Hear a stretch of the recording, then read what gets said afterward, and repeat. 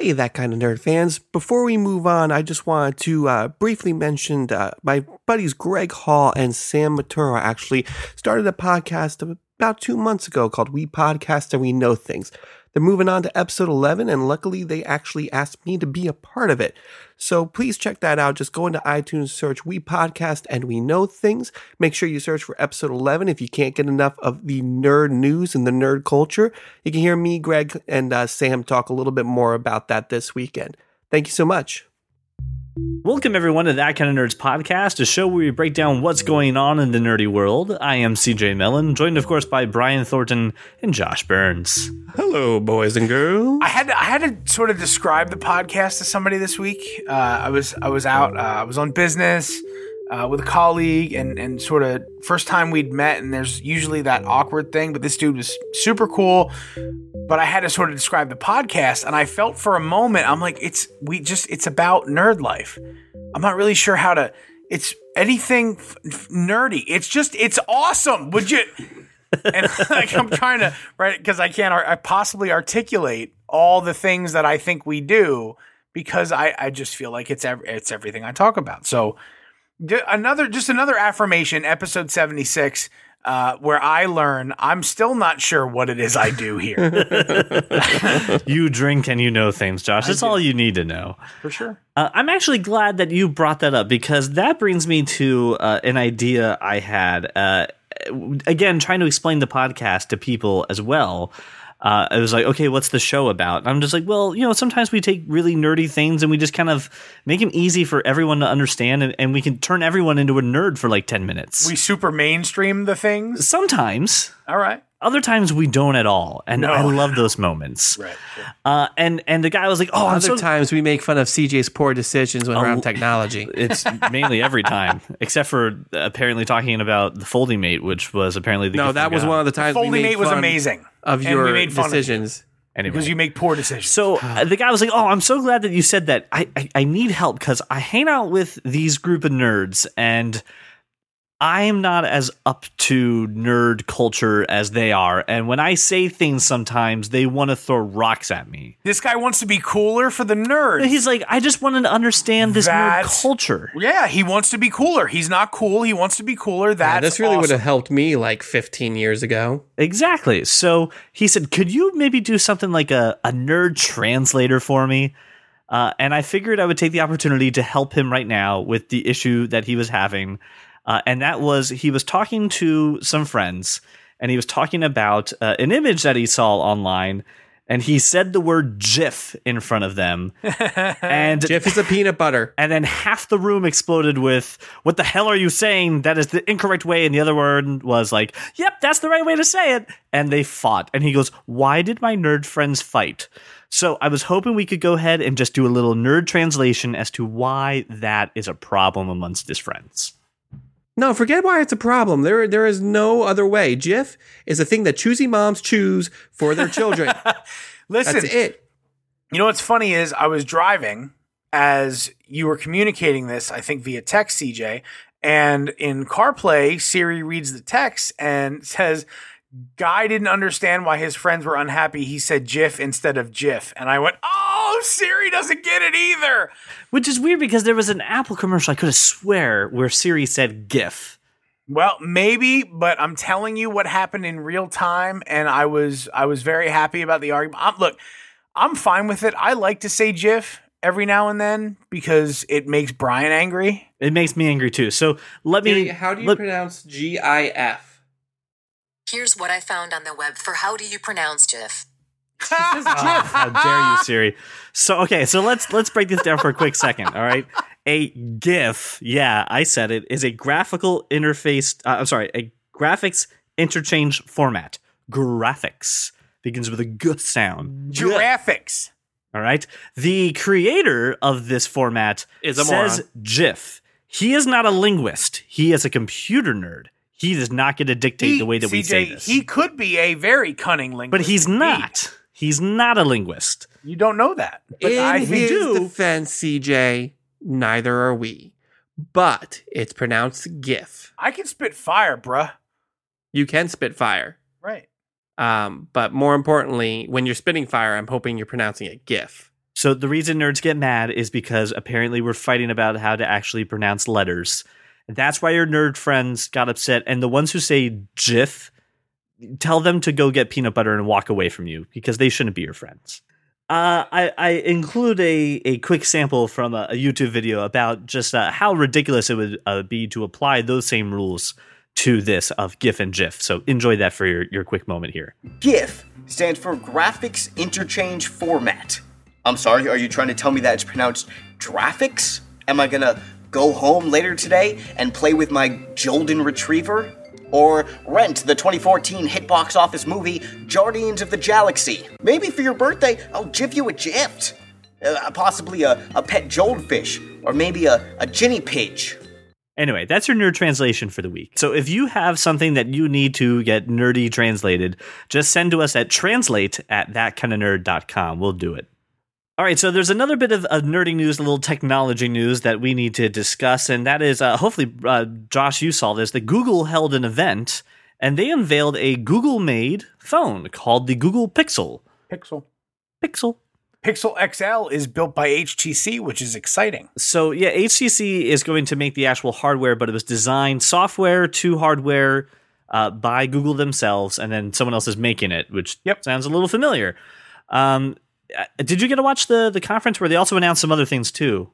No, I mean I saw a few things, but primarily I'm intrigued by the phone. I think it looks cool. I think that audio, screen quality, everything's there, and then you're left with inferior software. So I don't have a problem with the phone itself.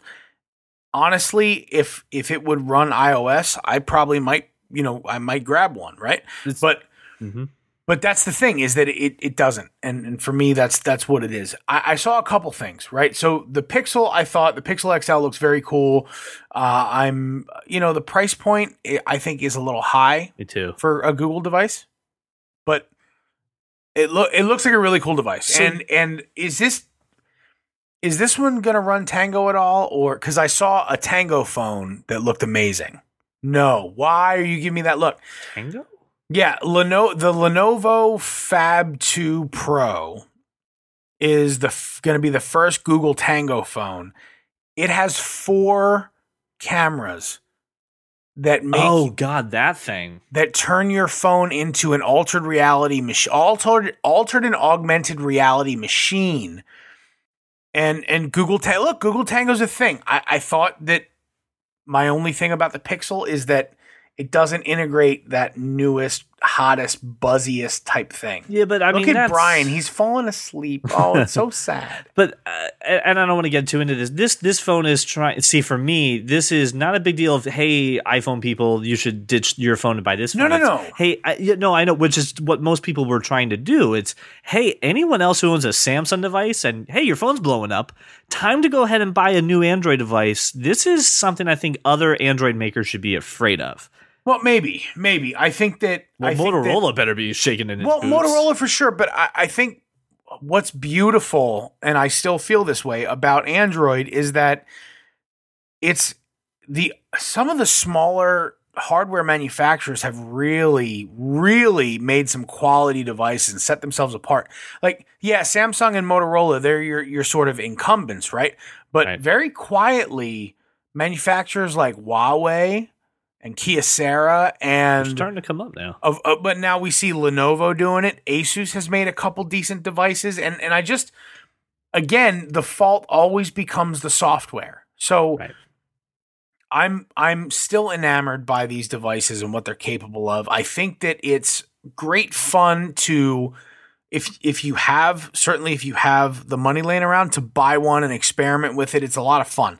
I still don't see Android as a full solution daily driver ecosystem thing. And that's my problem. I agree. I was really interested in the phone until I saw the price. And I was like, this would be a lot of fun to play with and just to fiddle around with and root it and see what funny stuff I can do. But then after 4 months, I'm like, okay, I don't need this phone anymore. 2 generations ago, we wouldn't have been talking about this, this many manufacturers do it. Here's the thing. Google Pixel Pixel XL 750, 775, whatever it is, unlocked. That Lenovo Fab 2 Pro is $550. Yeah, they're very inexpensive. This is a little on the high end. Right. It is, and I think that's part of my problem with it. For Android and Google fanboys, this is definitely something to rejoice about. It has an integration with Google Photos where they give you your full quality pictures, unlimited storage on the cloud for free, so you never have to worry about storage on the phone when it comes to pictures. It's got a couple other fantastic features to it. The camera on it looks pretty nice. It has a headphone jack, which they decided to just, again, jab Apple with. But again, okay, good for you for making fun of Apple. But the other thing I wanted to talk about real quick was Google Home. Google Home is basically like the Amazon Echo. It's the Alexa thing. It's the thing that listens to you in your house and is linked to Google. It's going to ship November 4th, and it's going to cost $129. It looks kind of interesting, but I don't know if I want Google listening to me in my home all the time. But I don't need them to grizzle box anything. Yeah, it's just another cool thing of, hey, this kind of technology is becoming more commonplace and it's coming to your home. And if you, I mean, we've got Josh and we have a lot of friends who are super into Google. I know this is going to be an integral part of their life, but for me, this is. I don't know, man. I don't think that the whole Amazon Echo Alexa thing. I don't think the Google thing, I don't think Cortana, I don't think Siri, I don't think any of these digital assistants have caught on in a way that is really meaningful. And I know that the Amazon Echo commercials show people doing all kinds of crazy shit with Alexa. It doesn't look, I've used it. It doesn't work that way. It's not reliable.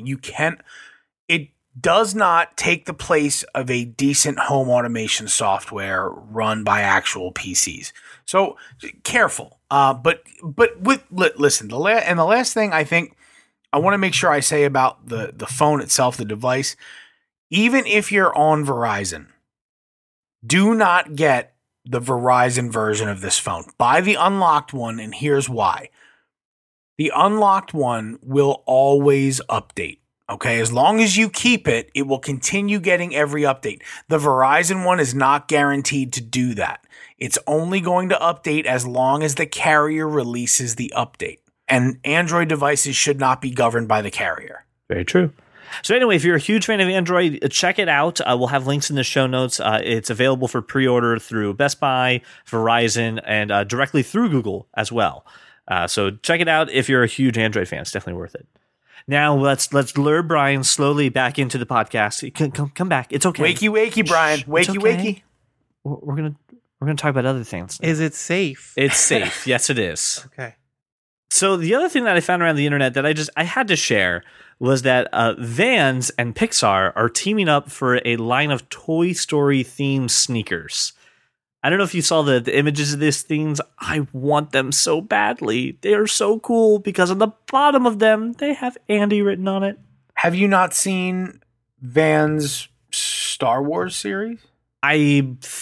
No, I have not. Are you kidding me? Sorry, this is not. I'm going to do it right now. I'm going to look it up right now.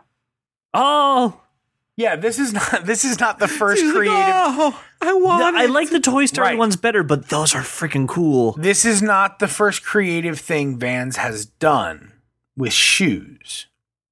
Is all I'm saying. I had asked a friend of the show, John Negroni, who was the author of the Pixar Theory, if he's gonna to buy these shoes, and he goes, "I really want to, but I can't write my own name on the bottom." But they look really cool. Brian, what do you think? Is this something that you would ever, desire after? Brian, what's cooler, the Star Wars ones or the Toy Story? Ooh, that's a good question. Which one's better? Well, I gotta look at the Star Wars ones. Hang on. Vans has been doing incredibly creative things for a long time. The one thing I will say for oh my god, I want the Darth Vader ones. Right. They're amazing, right? So we already I knew what Brian was going to say. It was a loaded question. Here's what I really like about this series versus the Star Wars series. They actually turned the shoe into Buzz Lightyear and Woody, which they did not do with any of the Star Wars. They didn't make a Darth Vader shoe or a Luke shoe or a Chewbacca shoe. They just put the prints all over it and the logo all over it. And look, they were very cool. Everything about the Star Wars series Vans shoes are amazing. However, the artistic interpretation of Buzz Lightyear as a shoe is, I mean, it's spot on. Am I wrong? No, absolutely. It's fantastic. Like not just in the purple, white, and green, but if you look at the eyelets on the where the laces go, they're different colors. The same colors as the panel on his chest. Right. This shoe is Buzz Lightyear, and on the sole is written Andy. I might cry. And the Woody shoe, you know what I'd really hope is that somewhere on that shoe is printed, there's a snake in my boot. Or in the sole, there's an actual snake printed inside the shoe. You get out of my head. You get out of my head, Brian. You get out of my head. That would be amazing. I'd buy them in a heartbeat. It's pretty cool, right? I hate to be this guy to do this, saying, hey, these... No, don't be this guy to do this, Wait. CJ. God damn it. There's no pricing and no dates yet for release, but damn, I actually... Wait. Did you find a release date? This is not my Batman cup. Here's what I found. I clicked on the link and I got Vans.com and I have pricing. Oh. So the shoe that I called Buzz Lightyear, they call Toy Story Old School. It's $70. Looks like a mid-rise, decent.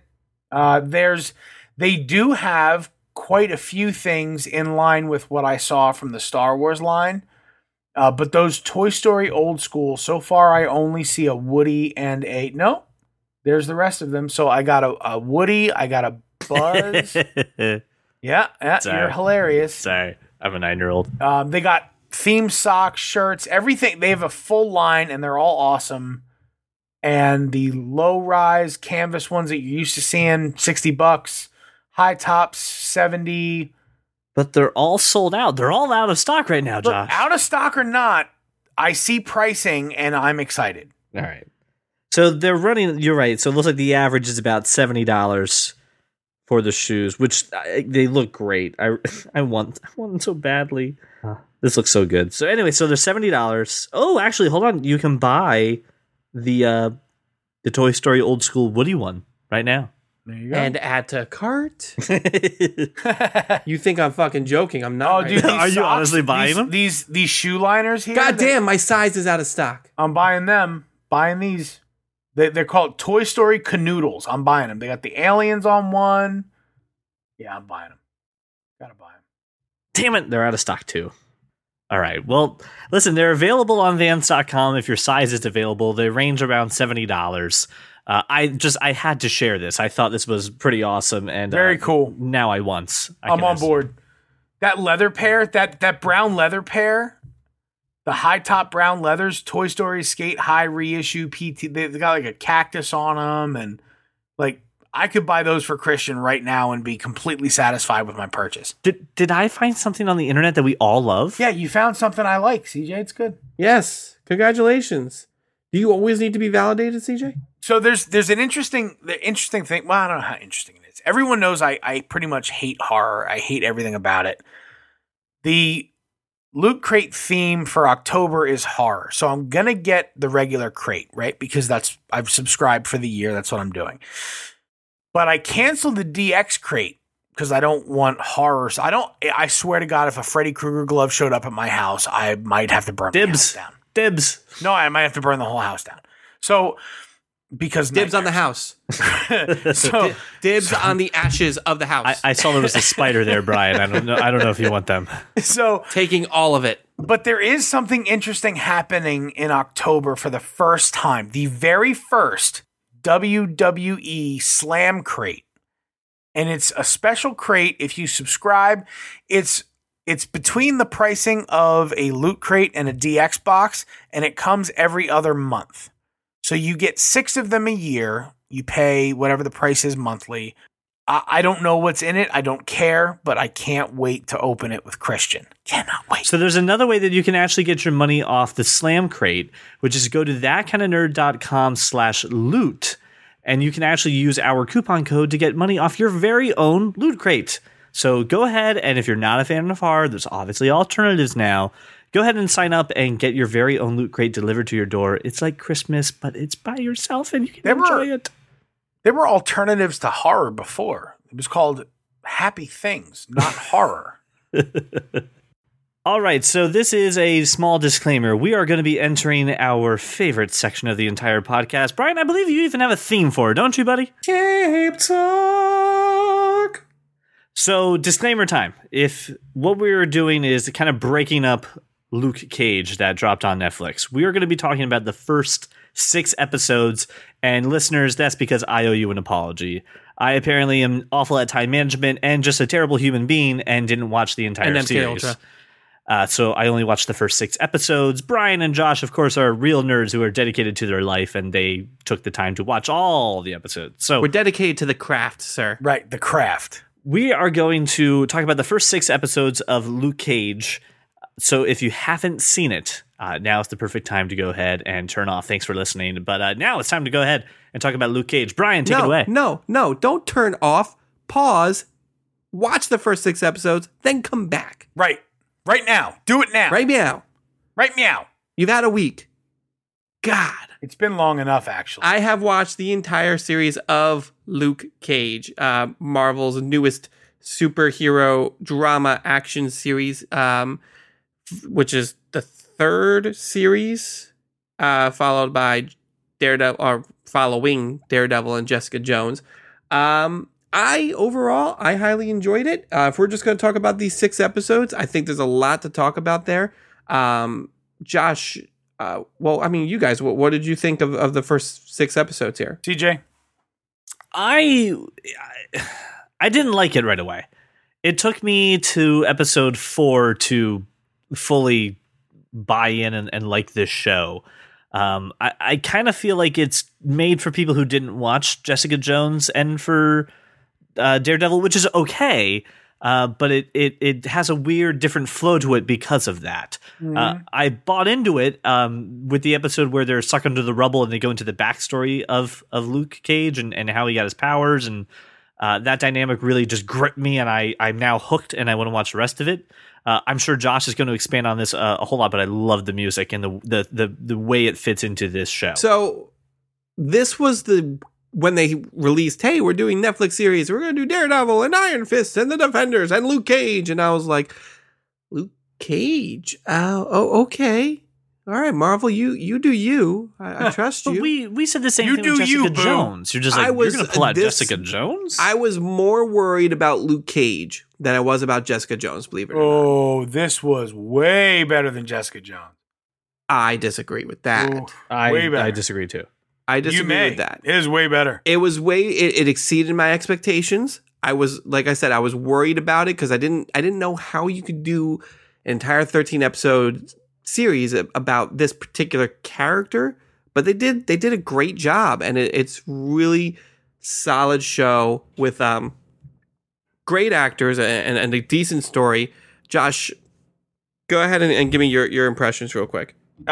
So last week, I wasn't so excited about watching the show, right? And I started immediately skeptical, not loving what I saw, and it didn't take long because of several aspects of the show. But by the time I got into episode 3, I was hooked. I was hooked before that. Episode 2 got me, but I mean, this show got better and better and better as it went on. And the crazy thing is, CJ, all that sort of confusion and all that sort of, I'm not sure. I felt the same way about, so as much as I had fallen in love with sort of the characters and the storyline, I thought that overall production was lacking because the story, as good as it was, there was a lot of pieces that didn't fit, especially when it came to Luke Cage's timeline regarding Daredevil, regarding Avengers, regarding Jessica Jones, all that stuff. And you don't really get all that defined for you until episode 7. in my, I think I got that right, but I feel like it was episode 7. It starts. But we're not talking about that. We're doing the first 6. I understand that. You start getting the explanation around episode 5, but you don't get the full story until the second half of the series, which is cool. It ties it all together. This series for me was far better than Jessica Jones because of the characters being more relatable, the storyline being more believable. It just fit for me. And before we even get into the music, it was unbelievable. So here's what I really thought the show did extremely well, that I feel like they should really work on, especially a little bit more in Daredevil, is that, yeah, I mean, the main characters are great, but like the city of Harlem itself is a great like driving force behind the story. It's like a character almost in and of its own.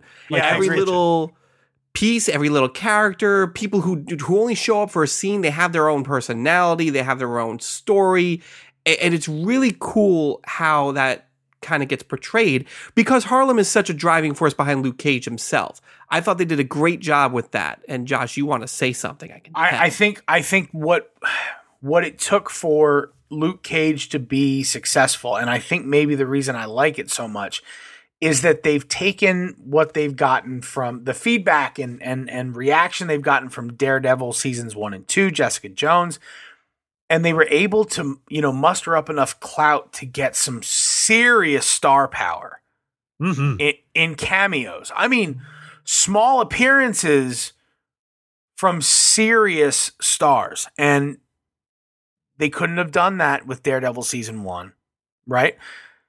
Jessica Jones doesn't have enough clout to do that. But because of what they've done, how brilliant those other series have been, you get Method Man, you get Raphael Sadiq, you get major hip hop recording artists like Jidenna, you get just really, Brian, like you said, credible, street credible. And I think because of what they've shown with Luke Cage, we may see some more tie-ins to Hell's Kitchen and to the other things that make New York so great. The actual people who bring New York to life. That's what I'm hoping we see. Yeah, I do like the characters. I think they are more human and more grounded and more relatable than the other series.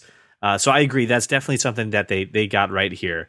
And I do, like you also say, too, I think just like in Daredevil, the city really plays into that, and it really is its own personality.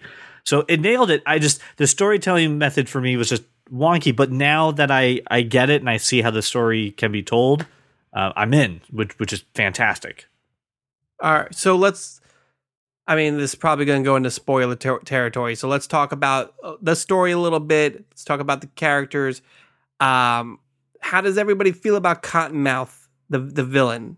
I mean, I was really on the fence about him for a lot of it, and then he got pretty good towards like episode 4, 5, and then 6 happened, and I was like, oh, yeah, okay. Yeah, let's arrest him and let's put him behind bars. You're just like, where you go? So real quick before that's the funny thing though. The moment I was thinking this character was getting a little stale, very 2-dimensional, very, I don't know what they're going to do with the story. Then they kind of throw that wrench in, and you're like, oh, all right, this should be interesting. This should be cool to kind of see. Real quick before we talk about Cottonmouth, I just want to say one thing. Episode 6 feels like a mid-season finale. Like if they were just to stop there and say, okay, we'll give you another 2 weeks and then we'll drop the other episodes, I would have been okay with that. So I feel it was a solid cliffhanger. I feel it's a good place to stop for us right now. But Cottonmouth as a villain, I was with you too. I was just like, this guy seems like, oh, I've seen this character before. They were trying really hard to make him Harlem's Wilson Fisk. And it didn't play that way for me. No, there's a bit of that, but I think what the reason he gets stale is sort of, by episode 3 and 4, you're seeing how he's kind of lost control a bit. Mm-hmm. And there's other forces working against him, and he's being kind of perceived as weak a bit. And episode 5, he has sort of a quorum with his henchmen, so to speak, his captains. that really sets the tone. And again, back to the music. Episode 5 is where, and I haven't been able to stop talking about this. I haven't been able to stop telling people about this song or this series. I've watched the first 3 minutes of episode 5 probably 50 times because they feature this hip hop artist from Wisconsin named Jidenna. The land of cheese. That, look, I as soon as this episode opened, it was just the dirtiest, hardest beat I've heard in a long time. You just start spitting fire and you go, I'm interested, right? Even if you're not a giant hip hop fan like I am, you're interested because it's sort of setting the tone, right? And you see Cottonmouth up in the loft sort of bopping around to it. He's watching a private viewing, a rehearsal. And then you see Luke Cage tossing rubble, and you see Night Nurse appear. It's setting the tone for the episode, and as things start to get violent, the song becomes the theme, but it's also outlining Cottonmouth's whole character in the moment while you're watching. The song fits perfectly. It's telling a story about multiple characters. It's telling the story of Harlem. It's telling the story about Luke Cage and the attitude. It's telling a story about Night Nurse, and it's outlining Cottonmouth's need for power and envy of others and wanting to be that figurehead at least. And that's when he decides to sort of, ratchet things up a notch. The music is not a placeholder. It's not background noise. It is dialogue. It's perfect. It's Quentin poetry. Tarantino in nature. It's poetry telling you this is what's happening. It's doing so much that you need to watch episodes again just to catch the lyrics and to catch the mood and who the camera's on when certain lyrics are said, and it really can kind of pierce through and kind of show you something different, which is wonderful. I mean, that's art when that happens, and that's a huge win for this show. It's something that just other TV shows need to take notice. Other people need to take notice. This is how you do that. Hip hop and R&B are notoriously difficult to really use well. You probably can't recall many things that have used hip hop well to illustrate part of the story. And usually it's just that RZA or Quentin Tarantino and RZA combination that do it.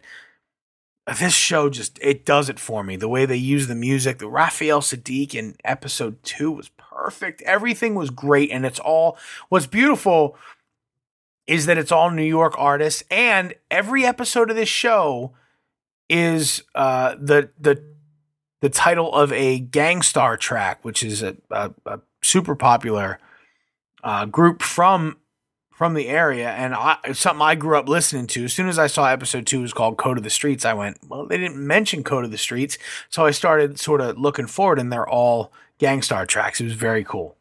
It's a nice tribute. I'm sorry, I thought you were leaning forward about to say something, CJ. No, I'm sorry. I'm looking something up real quick for probably the next thing that you're going to talk about. What do you think I'm going to talk about? I thought we were going to talk about other characters such as Shades. Juice. Yeah, let's talk about Shades. It's all I can see when he talks, by the way. Juice? Juice? That's all I have. He's Juice. That's who he is. I have such a hard time believing him as anybody else other than Juice. He is Juan Carlos Ortiz. Yeah. That's who he is. The Sons of Anarchy character he plays is so iconic that when I watch this, I'm just like, I have no idea. Juice. It's just, it's Juice. And to me, that's probably all he'll ever be as an actor. I feel so bad because he's trying so hard. He's doing such a good job. But he's Juice. That's who he is. He's that kid. I feel bad for him. I think he's doing. I didn't have that.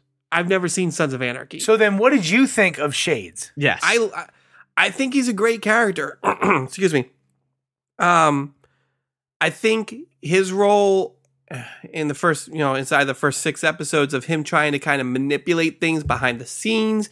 He's trying to manipulate Mariah and kind of keeps dropping Diamondback's name. And trying to kind of bend Cottonmouth to what he wants him to do. It's an interesting dynamic. I was Because really he seems like a impressed with it. henchman, right? But he acts like a boss. Yeah, he starts off as his unwanted nuisance of "I don't need you here, go away," and then becomes like a consultant Well, who's the like, best "Well, let me part tell you how about to it- run your business." His inside of his first scene, like Cottonmouth says, why does this feel not like a check-in and more like a takeover? And Shades is like, this is what you want it to be, man. You take it how you want. I'm just here to help. And it slowly turns into he's not just here to help. He's slowly working against Cottonmouth. He's playing the long game. And not even It's subtly, really cool. like going for it.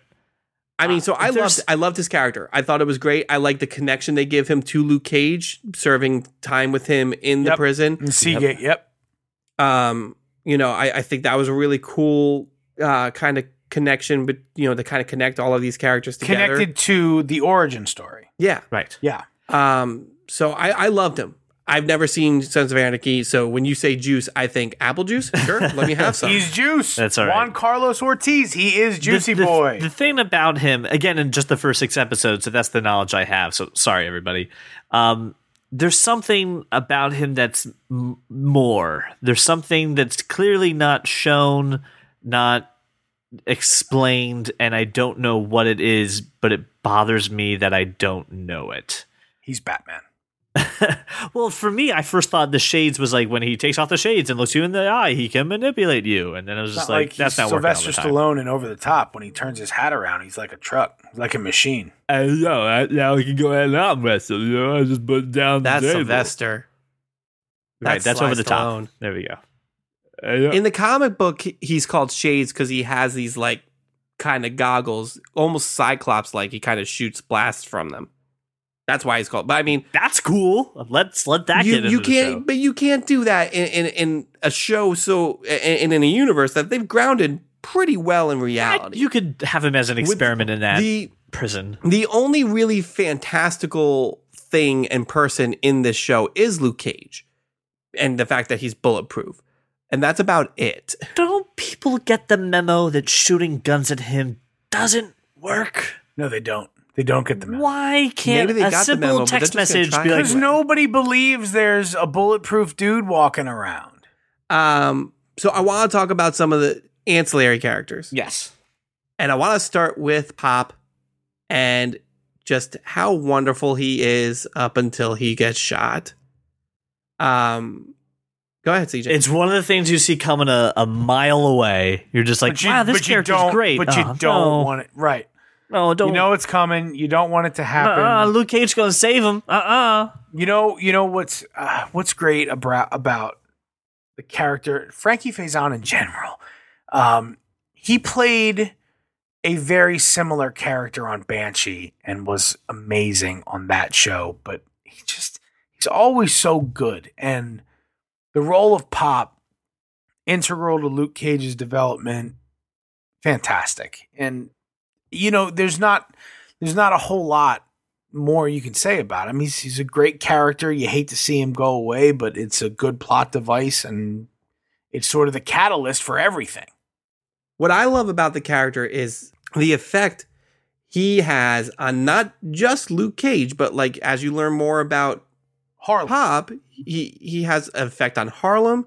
He has an effect on Cottonmouth. This is a guy who's played both sides of the law and decided that he, didn't want that life. He wanted to go straight and do some good. And it's a really kind of great character and a great foil for both those characters, and a great story point to kind of get both of these characters to move forward and do what they were meant to do. Luke Cage doesn't want to be Harlem's savior, but he ends up having to be because of what happened to him. We've talked so far. It's a lot about Harlem and about the culture and the spirit, all that stuff. Harlem, I mean, it's like 4 square miles. It's not small. The thing I guess that I want to see more of is, I mean, most of this story is in a small neighborhood. That's not Right. Harlem. It's a piece of it, right? So I know that there'll be more development And just for, the listeners, we get Harlem isn't about this one street corner. It's much bigger than that. We get it. It's really, we hope to see more. It's just, this is so focused. Pop's Barbershop was the focal point, is really ground zero for everything that happened in this episode. Without it and without Pop, everything changes. We can't have the rest of the series without Pop dying and without having Pop's Barbershop still hang around and still be a fixture for it. It kind of serves as the Bat Cave for Luke Cage. It serves as the Fortress of Solitude for him. It's his hideout. It's where he lives. But it's also this neutral point between, like, everybody knows that you don't mess around with Pop's Barbershop. Well, not everybody. That's why you got thrown off a roof. Right. Which is what makes that even more devastating. There's a very big deal that, like, hey, nobody messes with this guy. He is a good guy who, understands, kind of the plight. He doesn't mess around with us. We're not going to mess around with him. We're not going to shake him down for, protection money or anything like that. And I mean, Pop dying and then the destruction of that trust is between, the people who just want to stay out of it and the gangs of this area is a huge deal. And that goes right back to the point that I was saying that the entire, like, just even fixtures and buildings like the barbershop are like a character in this story. They're a plot device that drives the story forward. So I thought it was great. I thought the usage of it was great. Even after it gets shot up, the fact that we're repairing it, we're trying to rebuild it. It's because extremely symbolic of what's going on. It's symbolic. It's an icon in that town. I loved it. And then, as far as like kind of secondary characters, obviously you're going to have to refresh my memory. Episode 5, Night Nurse shows up again? 5. Yes, 5. 5 she shows up in 6. The beginning in that amazing performance we had. So Claire shows back up and she in the first 2 minutes somebody mugs her, yanks her purse off her shoulder. She chases him down and kicks his ass to Jidenna laying down some rhymes. It's pretty awesome. What I love about Night Nurse is that she's the character that gets to float between all of these series. She is the glue. She's your Nick Fury. Exactly. But she's the glue that holds it all together, and she realizes that, these people with abilities are not to be feared. They need our help, and that it's not all about the guy with the hammer and the green monster. It's about the normal people that happen to have these abilities and how they're trying to help out their community and their local people. And she's fantastic. I love her everything about her. I thought it was really cool that her mom was just like, yeah, you should do that. Yeah. Like, there was no hesitation, right? She was just like, you know what? That's a good idea. And I'm like, wow, that's not what I expected at all. As a supportive mother. And they're, again, planting the seed that once we get through these small individual storylines with these characters, there's a bigger thing at play. She talked about the bodies rising up after they've been cut open for an autopsy, and that there's more things coming. Don't just focus on Cottonmouth and Luke Cage fighting each other. There's bigger things happening. There better not be zombies. Well, there was in Daredevil season 2. That's what she was referring to. Right. Better not be zombies. But they're not zombies. They're ninjas. Anyway. And as far as like kind of secondary characters go, Misty Knight, Mercedes Knight is a great addition to the universe. I think her character is great. I think her kind of mistrust of really everybody. She feels like she's kind of alone fighting this battle. What's up with her gift of sight? There's no gift. That's just how she processes information. It's like Sherlock's mind palace. Yeah. Okay, but it's not explained. It seems to me in watching the show that it's a gift, not a processing tool. I thought so at first. I was like, oh, she's got an ability. But then I did tie it back to Sherlock, like we discussed on a Hey Did You See? It is a mind palace kind of like thing, in my interpretation, at least. Yeah, no, there's nothing overly special about her. She's just, that's how she processes the crime scene. She imagines herself there. She's looking around. She sees how everything went down. But doesn't it seem like when she's done with processing it, she sort of gleans the way things actually happened and not. Oh, I get to say this, Josh. I think you're overthinking this and taking too many details and blowing them out of proportion. I don't think I am. I mean, it's the first time I get to say this. This is great. She envisions something the way it actually happened, and then her suspicions are about what actually went down. Now, that's contrary to what every other officer investigating these cases is thinking. She's thinking things the way she sees them in her, mind grapes there. So if it's not a gift and it's just a Sherlock thing, she would really, there's no deduction happening. She would have no idea things are going down this way. She has these suspicions because she sees them. So my question is, could this be an embellishment on the part of Netflix to add some sort of enhancement to a character? If they do, it's not canon. But you're the guy that hates canon to begin with when it comes to these shows. But I still think you're reading a little bit too much into it. I think the fact that she's figuring this stuff out just proves how good of a cop she is. And the fact that she cares. She works in a police department filled with crooked cops, people who don't give a crap about other people, and she's the only one who does. And is again tying into the fact that you don't have to be a super hero or a super person to. That's all fine, but then don't show it to me that way.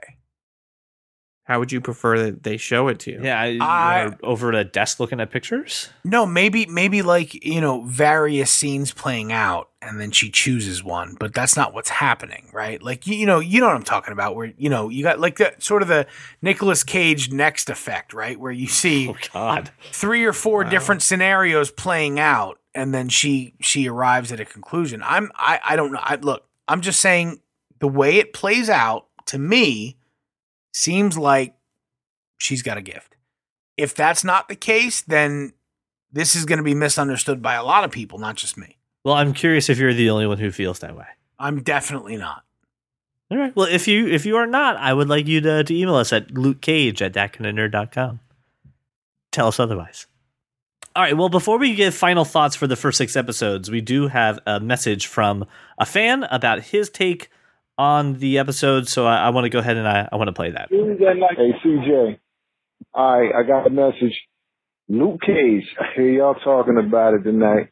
Now, I know some things I can probably say about it that I might get a pass that y'all might not be able to say, but look, like I told you, that was a really, really black film, man. It's not that I got anything against black films, being a black person, but that was really black, man. They attacked a lot of different issues that it was like, I don't know if they should have really attacked. Like, I ain't really want to see Marvel taking on the N-word controversy, the Black Lives Matter joint, and I get being relevant in the course of what's going on, but I like to see the fantasy world of everything go on.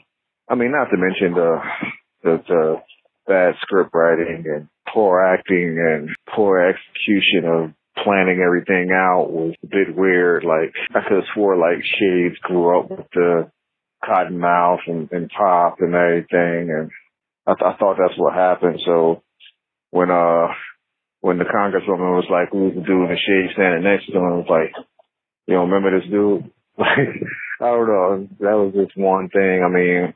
This dude in an afro and a wig mustache was just too much, man.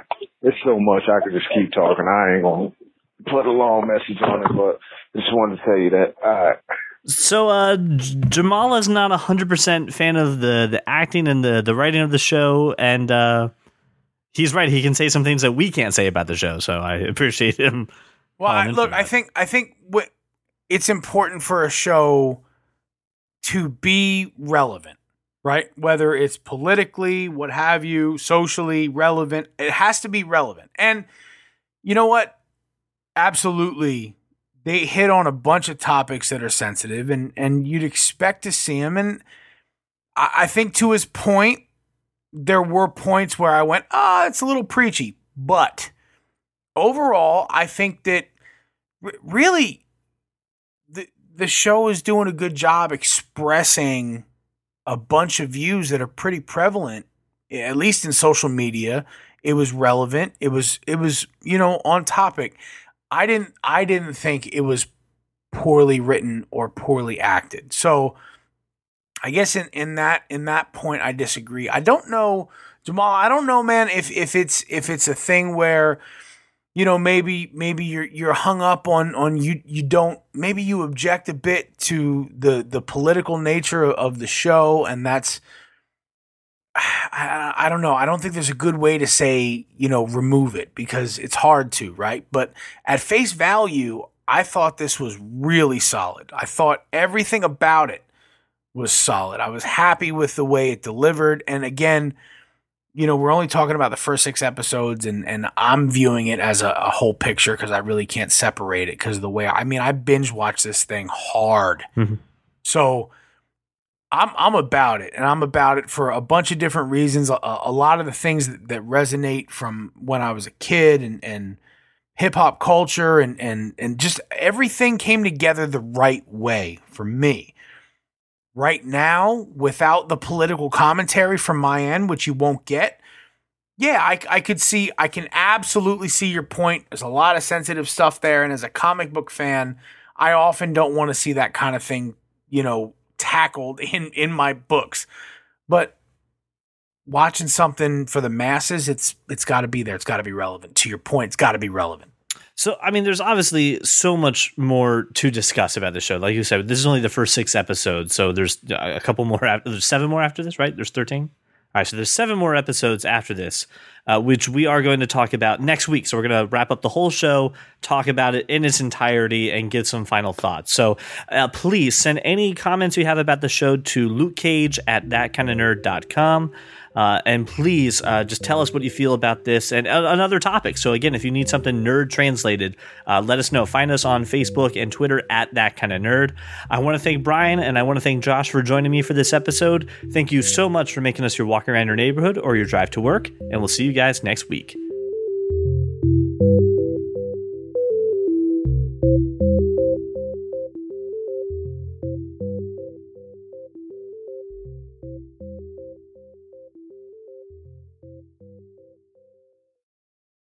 Well, thanks for making us your walk around the neighborhood or your ride to work. At thatkindofnerd.com. This has been the longest 9 minutes and 40 seconds of my life. At thatkindofnerd.com. People can just make the internet say anything. Yeah, it's like if a couple people got on a Google Hangout and started recording their thoughts and musings about random shit.